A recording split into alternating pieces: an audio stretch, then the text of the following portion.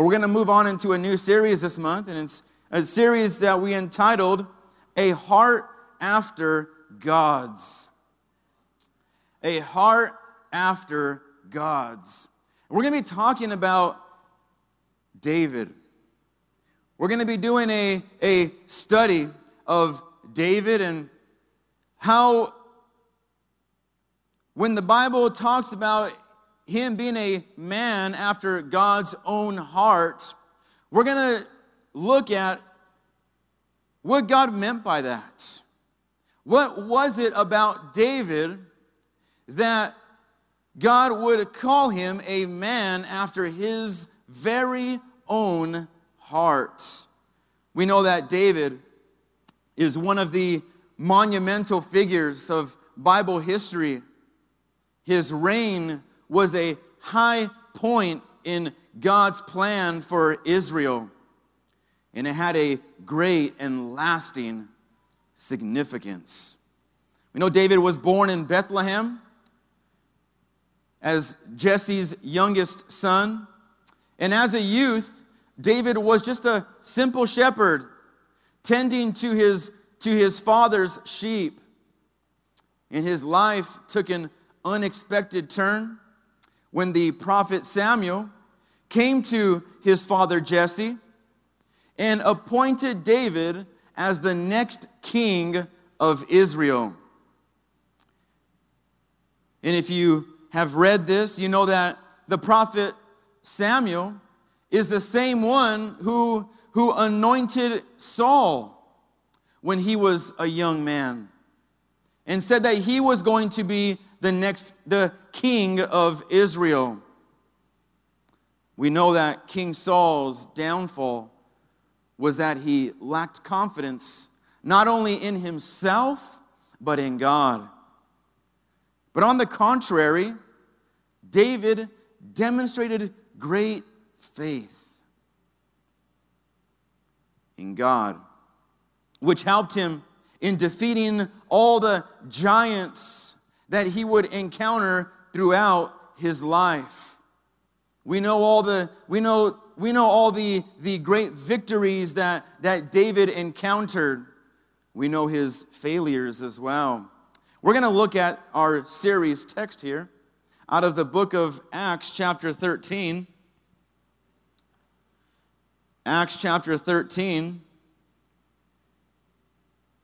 And in verse 22, the Bible says this. It says, after removing Saul, he made David their king. God testified concerning him. He says, I have found David, son of Jesse, a man after my own heart. The Lord says he will do everything I want him to do. Let's pray this evening. Heavenly Father, we thank you. Lord, we thank you for this beautiful day that you have made. Lord, that we would find joy in it, Lord. Not joy because of circumstances, but joy because of the God that we serve. That it doesn't matter what's taking place in our life. It doesn't matter what we are facing. It doesn't matter what tomorrow brings. Father, we know that you are fighting our battles. We know that you are equipping us. We know that you are strengthening us. And we know that you are guiding and protecting us. So Lord, so we have nothing to fear. We have no need to worry. Lord, I would pray that you would help our unbelief tonight, Lord. Lord, help our faith to be built tonight through your word. Father, we thank you once again for the privilege and honor, Lord God, that I could even speak your words to encourage. Father, I thank you for the privilege. Lord, bless this evening and help us to apply your word into our lives. In Jesus' name we pray, and the church says, amen and amen. He says, David, a man after my own heart is what I was searching for and what I have found. See, the same words were spoken by the prophet Samuel in 1 Samuel chapter 13. And this was long before David became king. I'm going to give you a little breakdown here. A little synopsis very quickly of David's life. Around 10 years old, the Bible says that David is anointed by Samuel as the future king of Israel. Around 10 to 12 years old is when the prophet Samuel approached David and anointed him to be the next king. Around 15 years old, maybe 15 to 19 years old, David kills the Philistine giant Goliath. 15 to 19 years old. Think about it. When everyone else was running from the giant, this young man came and said, I'll take him out. 25 years old, David successfully leads 1,000 men into battle. 30 years old, King Saul and his son Jonathan, who was David's best friend, were killed in battle. David becomes king of Israel. 50 years old, David commits adultery with Bathsheba and has her husband Uriah killed in battle. He is then confronted by the prophet Nathan, and he repents for his actions. The Bible says that at 70 years old, David passes away. Very quickly here of the key things that took place in David's life. Because when I read the verse and I think of a man after God's own heart, I think, how can that be? Taking into consideration what David has done in his life. How could we use that statement toward David? How can an adulterer, a murderer, be a man after God's own heart? And there's many factors behind this, and I think one of the key things that sticks out to me is that all the heroes of the Bible that God uses, they're a group of flawed people. We have to understand this. Is that all the stories that you read in the Bible, they're not just stories, but it actually took place. But we read it and we think, wow, that's amazing. I don't know how they did that. And I don't even know how that's even possible. There's no way God can use me in that sort of fashion and to that degree. There's no way. How can that ever be repeated? But I look at God's word and I see it was just a bunch of flawed people that God used. It was individuals who were not perfect. It was individuals who made mistakes, individuals who made bad decisions, individuals who gave in to the desires of the flesh. But it was individuals that also had great faith in God.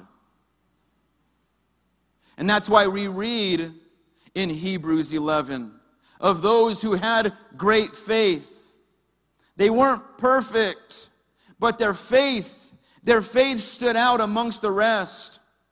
They had an understanding. They had an encounter with God, and they trusted in Him. See, even though David sinned and even though he made bad decisions in his life, David loved God. He loved God. The Bible says that David was humble. As a young man, David wasn't out to make a name for himself. But when the time arose, he also wasn't about to allow God's name to be trampled upon and disgraced. David learned to be humble when he needed to be humble, but he also learned God-given strength in those lonely fields. He knew when to take a stand, and he had the courage to do so.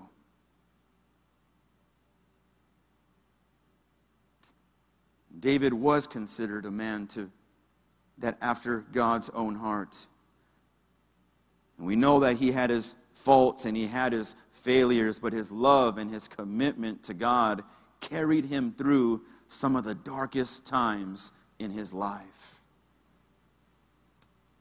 When we compare the lives of David and Saul, we can clearly see a difference.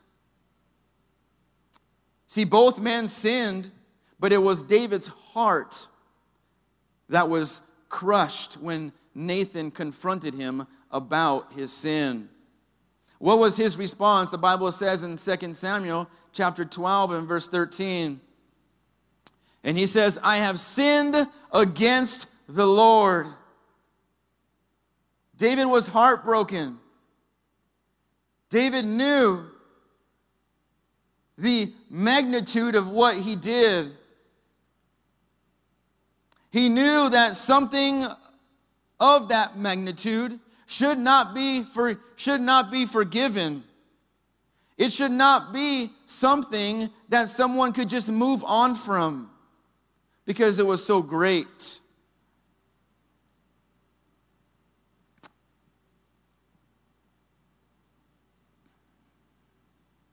But David understood how great God's love is. He understood, he came to know how great God's forgiveness is. Because it doesn't matter what you have done. It doesn't matter the sins you have committed. God's love is greater than those sins. How many can say amen? That's why you're here today. Because even though your sins were great, God's love is greater. God's forgiveness is greater.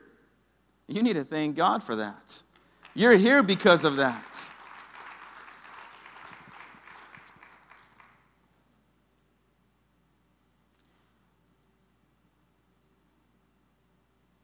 See, his concern was his relationship with God, whereas Saul was more about making excuses for the things that he did, for his disobedience. David sinned and admitted it. It grieved him that he had broken his relationship with God and that he would do anything to fix it. Look at what he says in Psalm 51. David writes this. He says, have mercy on me, O God, because of your unfailing love. He says, purify me from my sins. He says, against you and you alone have I sinned. He says, create in me a clean heart, O God. What do you think God does when we ask him for forgiveness? Anyone? What does God do when you ask him for forgiveness? He forgives. What does God do when you ask him to purify you? He purifies. What does God do when you ask him to cleanse your heart? Exactly. You said it. When you ask God to do these things, he is faithful and just to do it. There's no question about it. Let us learn from the life of David that we can be forgiven much. It doesn't mean that we should sin much to experience that forgiveness. No. But God says, look, my love is greater. You see, David loved God.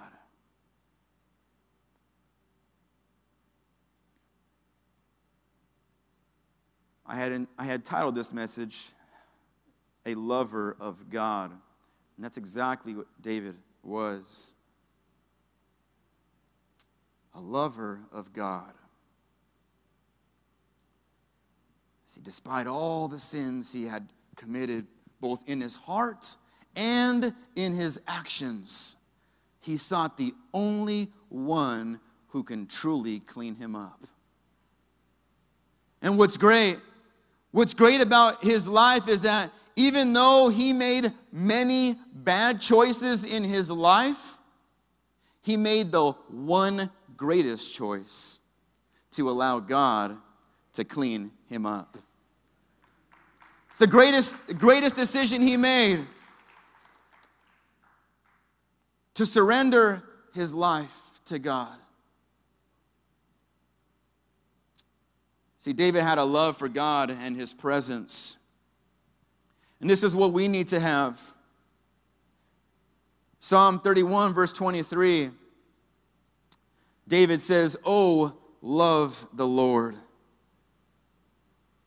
Love the Lord, all you his saints." He says, "For the Lord preserves the faithful." How many know he preserves the faithful? Yes, he truly does. Amen. He preserves us, not just in our appearance. You know, I truly believe that the children of God even look younger. You do, because you're not wearing the worries of the world, or you shouldn't be. You're not allowing all those things to get into your body that age you. God is purifying you. Amen. There's purification that takes place in the life of a child of God. But not only does he preserve us that way, he preserves us, amen, in giving us perseverance. He helps us to persevere. We find strength in him. We find courage in him to persevere and to overcome. And those who put their trust in the Lord, those who do not forsake him, even though for a moment he seems to forsake them. And what do I mean by that? Remember when Jesus says, "Father, why have you forsaken me?" Remember that? That's because our Lord took on the sins of the world, took on all of the sins of the world, and for a moment, there was that separation between him and God, between him and his Father, because of the sin that he took on.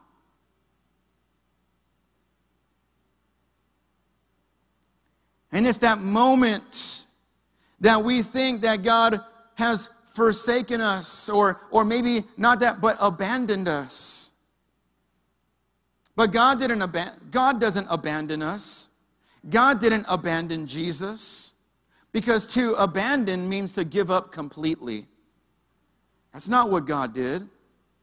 You know, I think of you know, when Shadrach, Meshach, and Abednego were thrown into the furnace. You realize that they had to actually go into the furnace? Don't you think that could have been a moment where they were actually thinking, wow, maybe did God forsake us? Did God forsake us? Why didn't God turn off the furnace and not even have us go in it at, whatsoever? Why are we actually walking into the furnace? Do any of us ever think about that? That they actually had to go in order to experience God's protection and his power and his faithfulness. They had to actually walk in. Can you imagine looking at it and thinking, oh no, I'm not going in there. That's not what I signed up for. You got to be kidding me. No. This whole following God thing was supposed to be, not easy, but not like that. You're crazy if you're thinking that I'm going in there.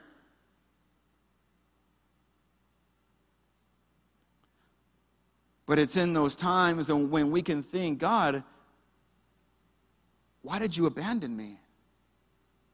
Why did you leave me? I had to actually go in. I thought that you were going to save me before I even took a step in there. But you let me go in there. Why? We don't realize that God is protecting us throughout. The Bible talks about the paradise that Adam and Eve experienced when they actually walked and talked with God in the Garden of Eden. When they sinned, God had them leave the garden. Why? Well, what did Adam and Eve do when God called for them after they ate the fruit? What were they doing? They were hiding. They were hiding from God. This is the same God that they were just walking and talking with just before. And then they ate the fruit, and now all of a sudden they had the inclination to hide from Him. Why? Because sin brings shame, doesn't it? You and I know this. We know this oh too well. Sin brings shame. It brings condemnation. And this is what God tries to spare us from. When he tells them, don't eat from that fruit. Everything else you can have except for that. Don't do it. And the enemy lies and says, no, it's fine. Your eyes would just be opened. Yes, their eyes were opened to sin. Their eyes were opened to shame. The Bible says their eyes were opened to see that now they were naked. And so they hid.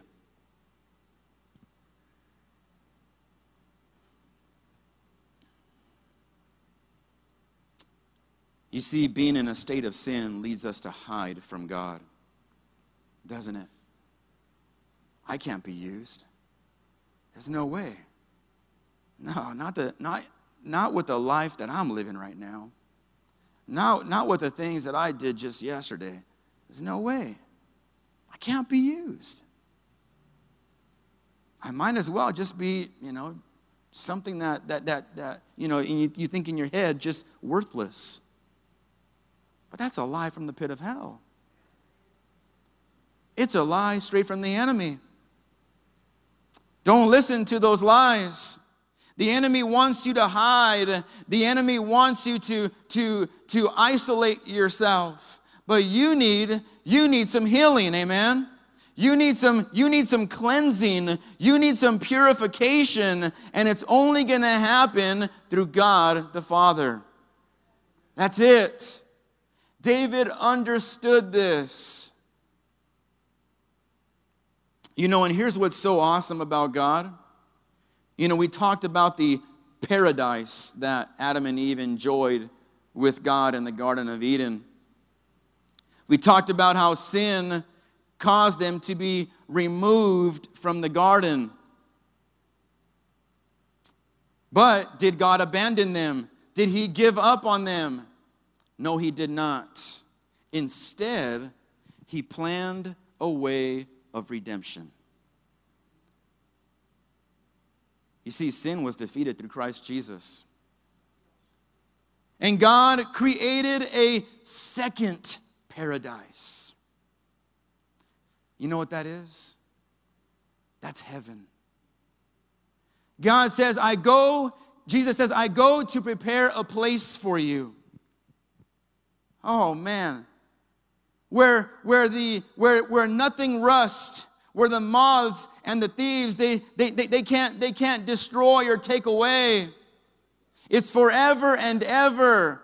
And you're in my presence. Just like it was in the beginning with Adam and Eve when they walked with me and they talked with me. That's what heaven is. And God says, don't worry. Don't worry. Just because sin messed up the first paradise, God says, I have a plan for a second paradise.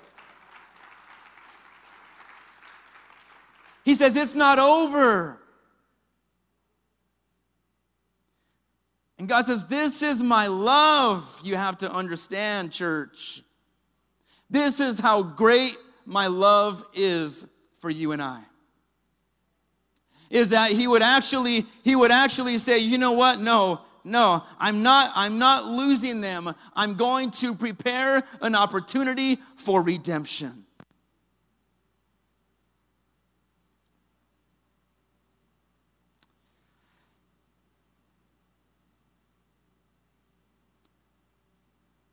In Exodus 33, verse 15, Moses says these words. He says, if you don't personally go with us, talking to the Lord, if you don't personally go with us, don't make us leave this place. What was Moses saying in this point in time in his life? Well, what Moses was saying was that the desert with God is better than the promised land without God. The desert with God is better than the promised land without him. It says, don't leave. We need your presence, just like tonight. Man, God's presence. When I was standing there worshiping, God just kept telling me, man, in my presence there is fullness of joy. In my presence there is fullness of joy. There is fullness of joy. And it just kept repeating in my head. And I thought, man, thank you, Jesus. Thank you, God, for your presence. Some of you need to be full of joy tonight.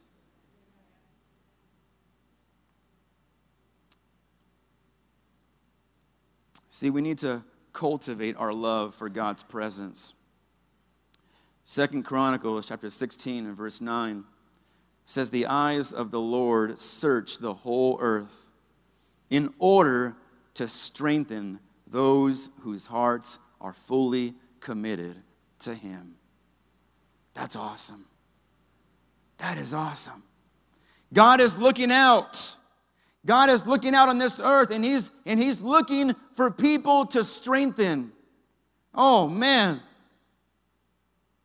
He's looking for individuals that he can actually strengthen.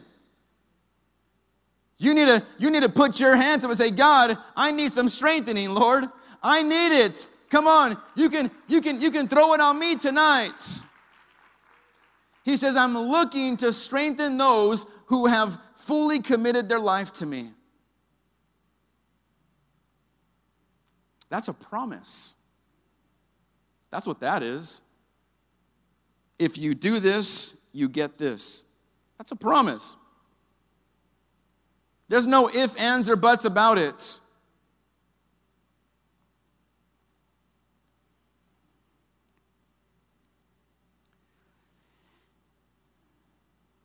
David, a man after God's own heart. You ever heard someone talk about, maybe maybe a man talks about a youngster, a young boy, and he says, man, that kid is someone after my own heart. You ever hear someone say that before? What do they mean by that? Well, they usually mean that that kid likes what they like. Maybe it's the same sports team. Maybe it's the same cars. Maybe they dress the same. Maybe they like the same food. And the person says, man, that's a guy after my own heart. He's just like me, is what they're saying. And this is what God is saying about David. He's just like me. He's a man after my own heart. The things that I like, he likes. The things that I hate, he hates.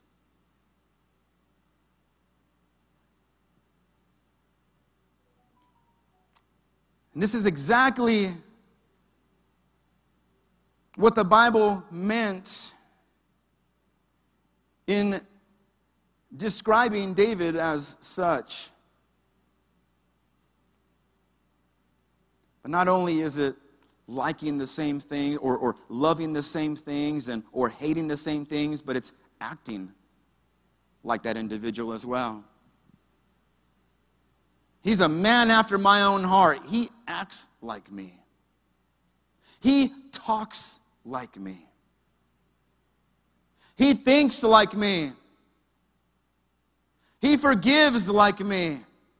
He's humble like me. See, do you want to be a man or woman after God's own heart? Then give your heart completely to the Lord. Give it to God.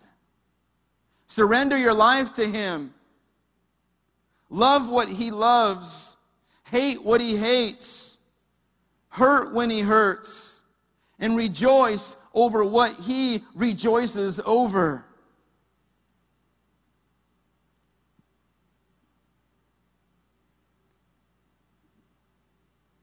See, when you love God, it flows from your heart. It just comes out of you. The words that you speak, it's evident that you love God. It's evident that the relationship is live and well. Jesus says in Luke 6:45, He says, out of the abundance of the heart, the mouth speaks. Isn't that true? The words that come out of our mouths, we need to be careful, is what's in our hearts. And sometimes we may say things and we think, where did that come from? It came from your heart. That's where it came from. So it's a perfect opportunity to do a self-evaluation and find out what else is in there that needs to be removed. What else is in there that needs some cleansing, amen? Because there's things that, we may have listened to throughout the day. There's things that we may have watched that we didn't even realize that was infiltrating our heart through our eyes and through our ears. And God wants to cleanse us tonight. Tonight I want to have the worship team come forward. And if you could turn with me to the book of Psalm, chapter 139. Psalm chapter 139. I believe this is a very precise chapter that David wrote in the Bible that describes him very well. It describes his outlook of God and his perception of God. And I want you to listen very carefully here as I read this chapter of Psalm chapter 139. David says this. He says, "O Lord, you have examined my heart and know everything about me. You know when I sit down or stand up. You know my thoughts even when I'm far away. You see me when I travel and when I rest at home.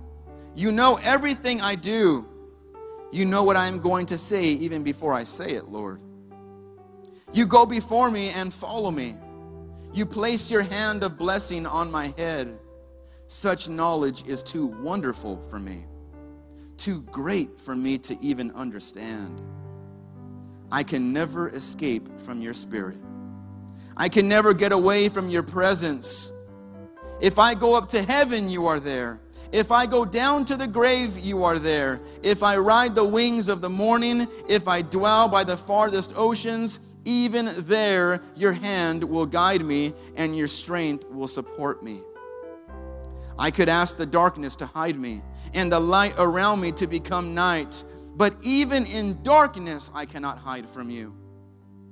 To you, the night shines as bright as day.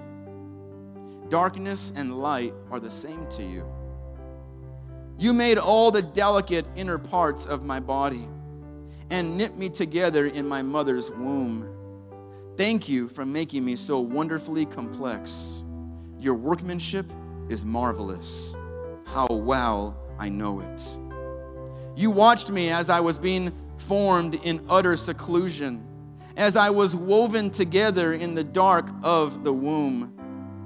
You saw me before I was born. Every day of my life was recorded in your book. Every moment was laid out before a single day had passed. How precious are your thoughts about me, O God.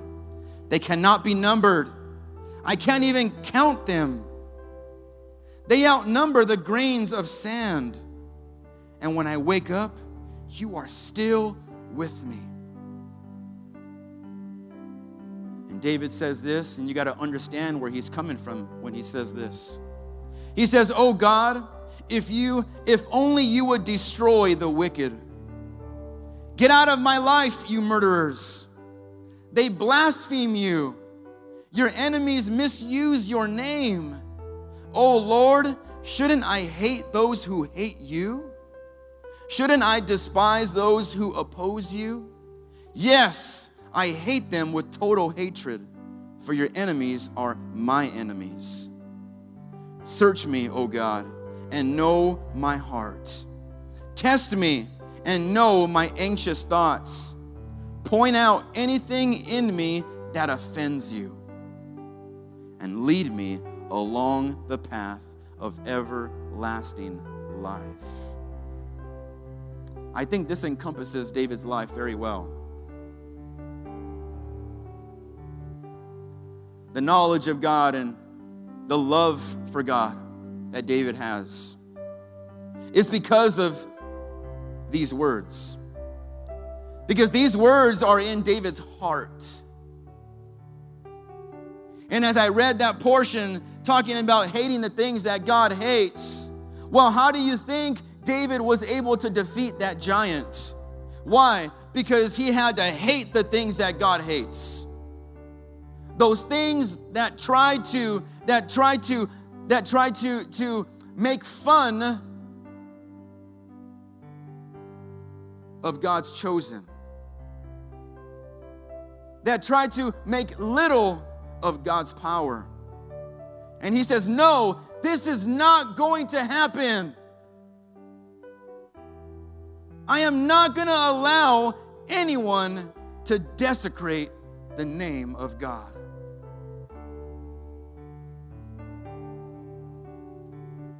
But this is who David was. This is who he was. This was his heart speaking out loud to us. You're listening to what was on the inside.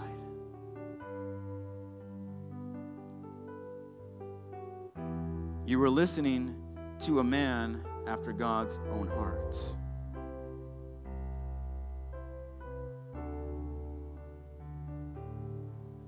To say, God,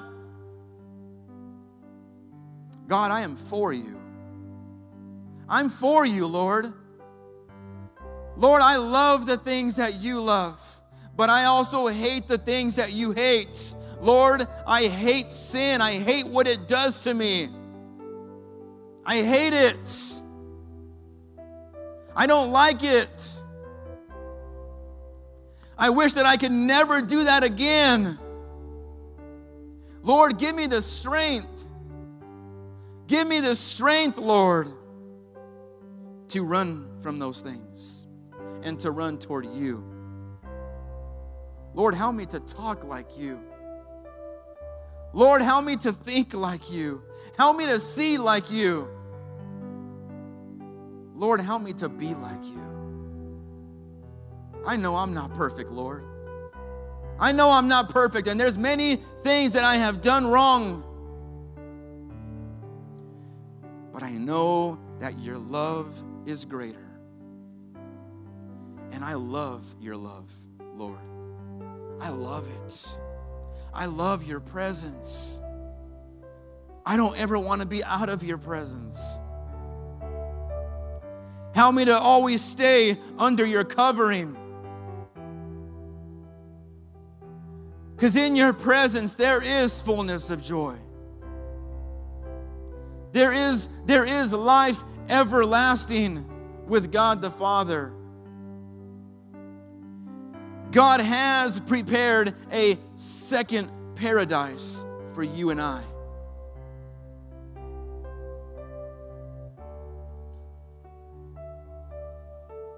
David was a lover of God. God help us. God help us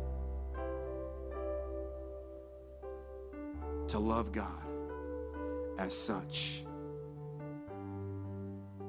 that we would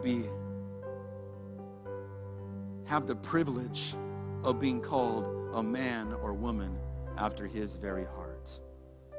As every head is bowed, every eye closed.